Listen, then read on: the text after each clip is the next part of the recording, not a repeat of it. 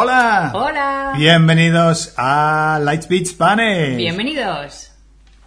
This is now next level. This is top of the shop. This is the pot of gold at the end of the rainbow. This is test your level and see whether you can get to C1, C2.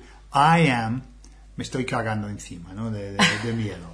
Okay? No. So, you will be fine. Even though we're doing this actually in English, okay? Are we doing this in English? We're doing it in English, but the questions are C1, C2, okay? Oh, I thought we were going to do this in Spanish. Let's do it in English. And then it's nice and I think they will be up for the challenge. Well, I suppose if they are C1, C2. Venga, lo hacemos en español. Ok, entonces nos vemos en la segunda parte.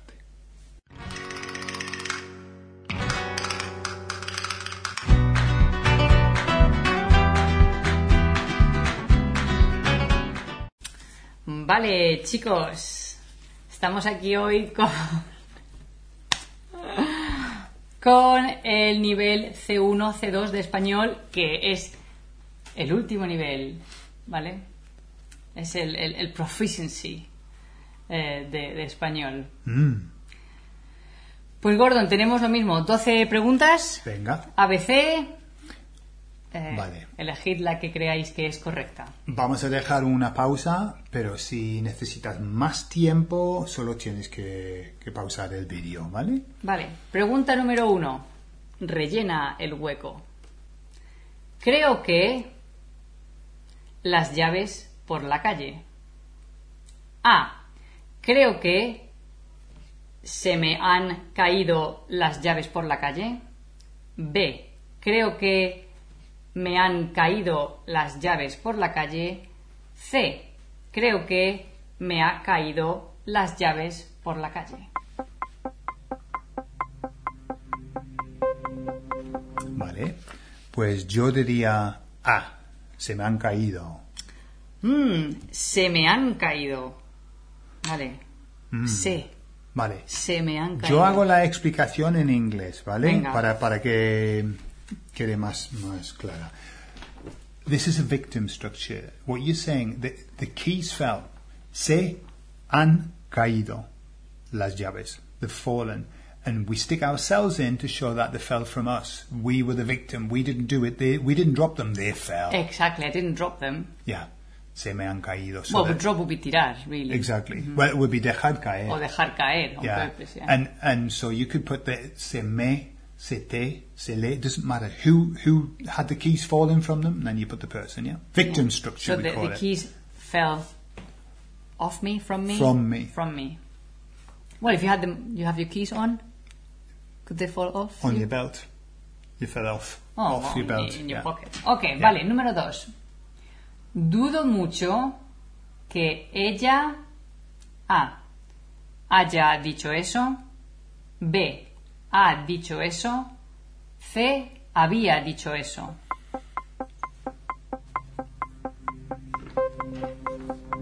Okay, so I would say A. Haya dicho eso. Muy bien. Vale, ¿y en esta por qué dirías Porque when we've got dudo que, that's a trigger for the subjunctive, so the only option is A. There is no other option. Muy bien, muy bien. Correcto. Pues número 3. Rellena el hueco. Ojalá con vosotros. Desafortunadamente tuve mucho trabajo ese día. Just a little gap here, because in the RAE the proper word would be infortunadamente. Would you believe? But we say desafortunadamente.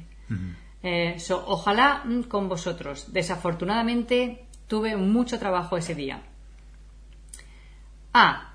Ojalá habría ido con vosotros. B. Ojalá haya ido con vosotros. C. Ojalá hubiese ido con vosotros.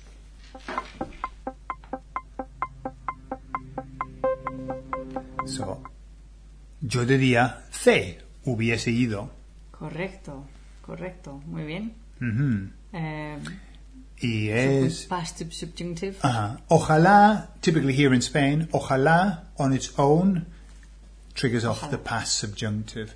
And obviously we're talking about the past. I wish I'd gone with you. And ojalá que tends to be used for the present. Okay? And you can use ojalá on its own. Ojalá, I wish. Ojalá. Yeah? Yeah. Número 4. Noté que me faltaba la tarjeta llegar a la tienda. A. Noté que me faltaba la tarjeta nada más llegar a la tienda. B.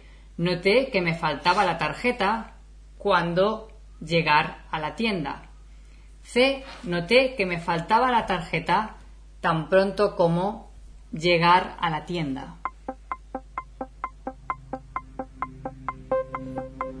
Pues yo diría nada más. ¿No? Correcto, nada más. Uh-huh. Y en este caso, aunque no lo sepas, por eliminación. Porque sí. cuando llegar, infinitivo, cuando no. Llegué, tan sería, pronto ¿no? como infinitivo, no. No. Entonces, por eliminación, aunque no sepas qué significa, sería nada más. Uh-huh. ¿Y qué significa nada más? Porque nada es nothing.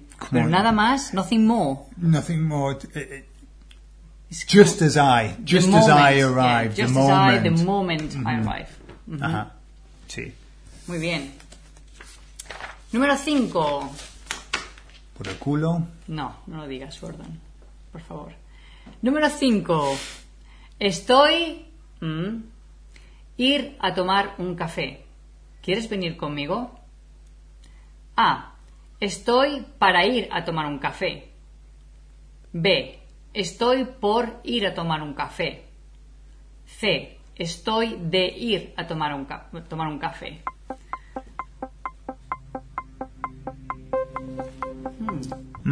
Interesante. Para por D. Sí, pues yo diría B, por. Estoy por ir a tomar un café.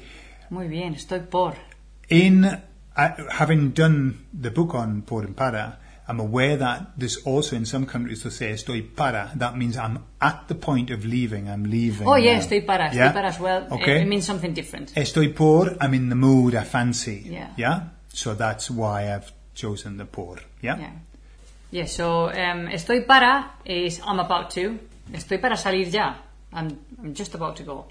O estoy a punto de salir. That's more common here. Estoy common. para isn't very common. You can use it as well.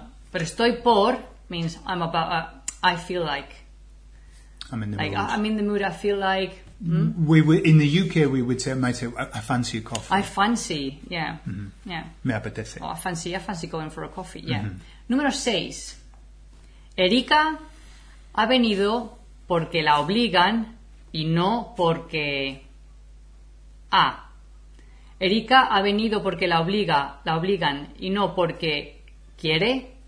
B. Erika ha venido porque la obligan y no porque quiera. C. Erika ha venido porque la obligan y no porque quise.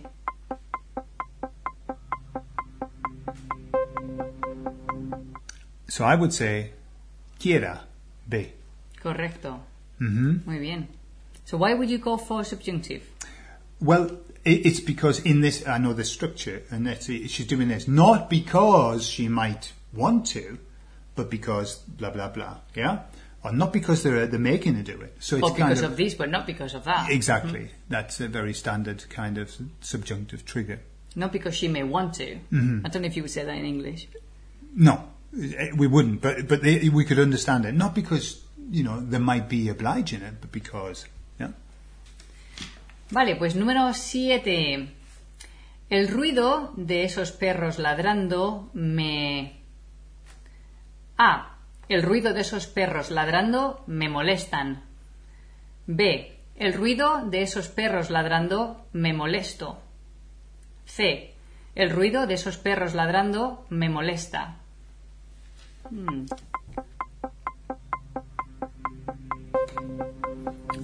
So I would say... Yo diría, perdón, estamos en español, ¿no? C, me molesta. Muy bien, me molesta. Muy bien. Porque el ruido.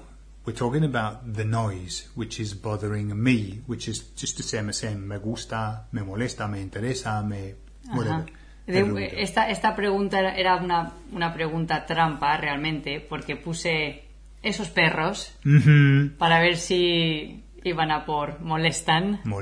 Pero hablamos del ruido. El ruido de los perros, pero el ruido es singular, ¿no? Entonces, me molesta.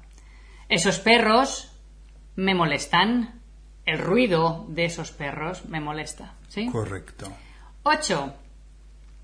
Vale, aquí tenemos dos espacios, ¿vale? ¿Sí? Si capaz de dejar de fumar, me muy feliz. A. Si eras capaz de dejar de fumar, me haces muy feliz. B. Si fueses capaz de dejar de fumar, me harías muy feliz. C. Si estuvieras capaz de dejar de fumar, me harías muy feliz.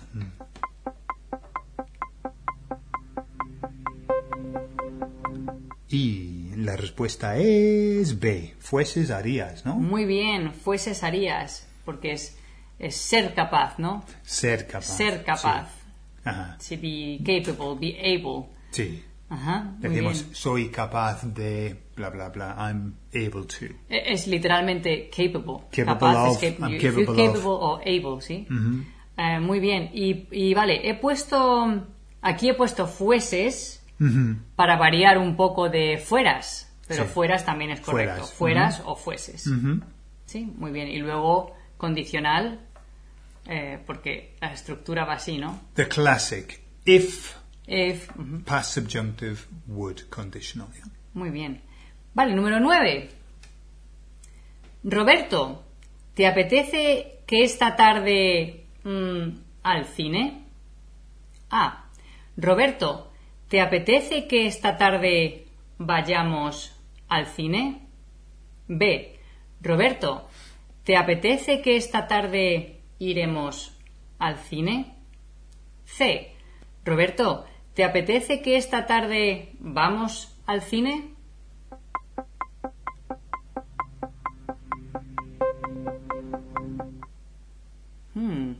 Vale, yo diría esta vez A. Vayamos. Correcto, vayamos. ¿Y por qué otra vez subjuntivo? ¿Qué está pasando? Otra vez. This is it's like an obligation. It's like, do you want that we go? Do you want that we might go to the cinema? So it's the same as ¿quieres que? There's no ¿Te difference. apetece que? Yeah. Es usually the trigger, yeah? Exactly. ¿Te apetece que? A want que. Any kind of want with que is triggering off the Yeah. subjunctive. Do Yeah. you fancy that? That. And then it's going to be somebody else Uh-huh. involved. That we go to the cinema, trigger, or that somebody else does something, Yeah. or unless you're talking about yourself, then there's no trigger, because No. it's me apetece and then infinitive. Me Te apetece apetece ir. al cine, yeah? Exactly. Me apetece ir al cine, le apetece ir al cine, so if it's you with yourself, The same group of people. same person, no, but if it's, do you fancy that somebody else, or even us, We. Yeah. Then yes, it's trigger. Muy bien. Número 10. Vas muy bien, Gordon. Oye, hasta la ¿Qué fecha, tal? ¿Qué tal hasta vais? la fecha. ¿Qué tal vais vosotros? Gordon va muy bien. Y no he visto estas No. preguntas antes. No ha visto las preguntas y las preguntas no están marcadas, ¿eh? Así que no lo sabe. Número 10. Nadie te va a creer.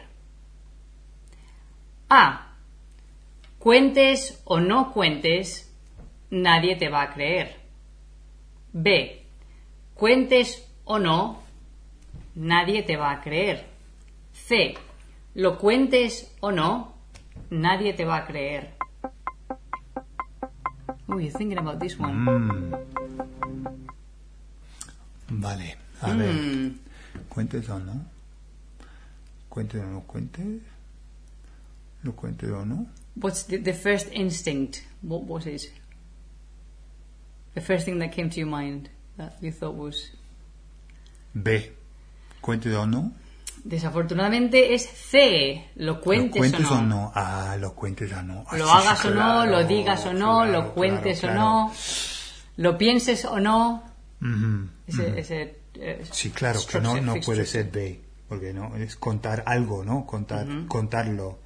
Exacto. Muy mal, ¿vale? Lo cuentes o no, lo digas o no, lo pienses o no, lo sepas o no. Sí. So it's a law, subjunctive. ¿Sí? Vale, pues C, era C. Bueno, Gordon, has tenido una mal, pero era muy difícil, ¿eh? Número 11. Buena fiesta, la de Sandra. A. De buena fiesta, la de Sandra. B. Por buena fiesta, la de Sandra. C. Para buena fiesta, la de Sandra.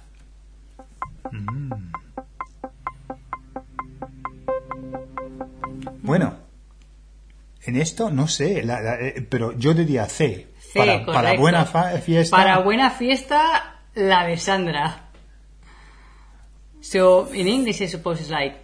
You want a good party? Good party. Sandra's was the good party. So la fiesta, that's what it's referring to. For a good party, the party of la Sandra. Fiesta de Sandra. Yeah. So para.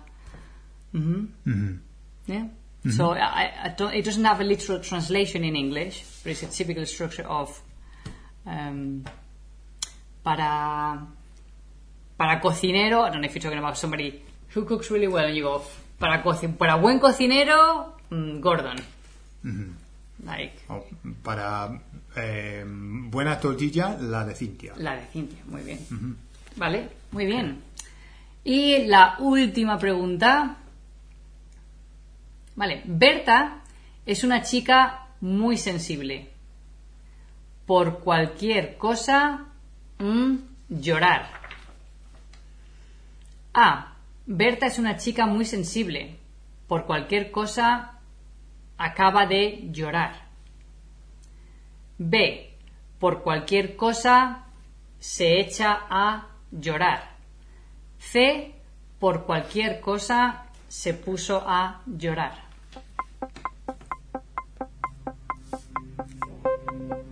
Vale, en esto solamente hay una opción, ¿no? Se echa a. B. Correcto, se echa a. Muy bien. Echarse a llorar. Okay, like to burst.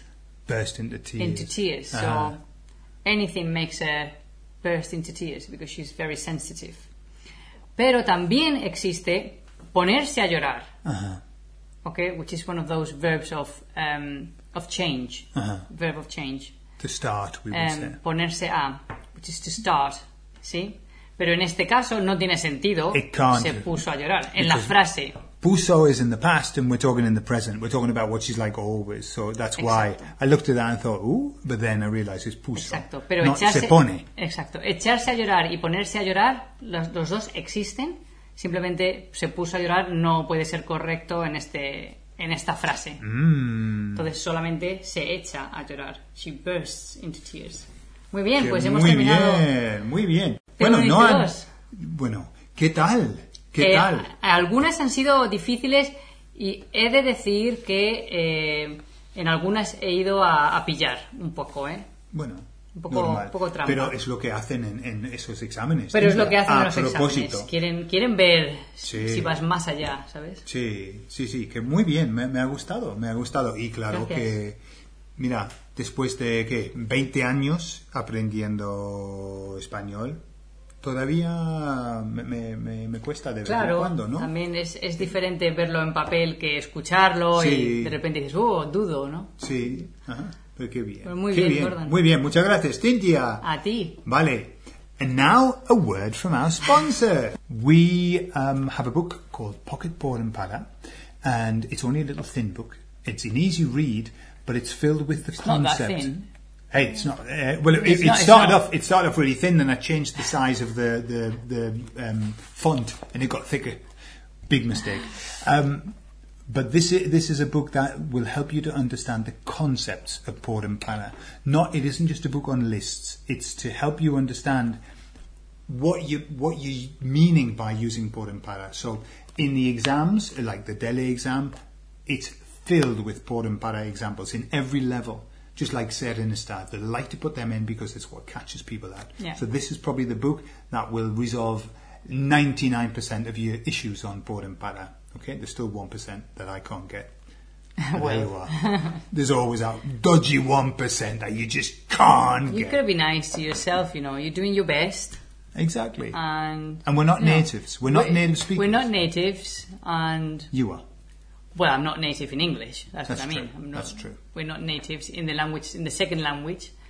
So we just do the best we can, and exactly. We're always learning. And if next time you'll know that it's lo cuentes o no. Exactly, I won't forget that now. And that's it. That's how you learn. We learn from our mistakes. Absolutely. Yeah, I've learned such a lot. Such a lot. Yes. Entonces, chicos, eso es todo. Nos vamos. Y nos vemos. Hasta luego, adiós. Adiós.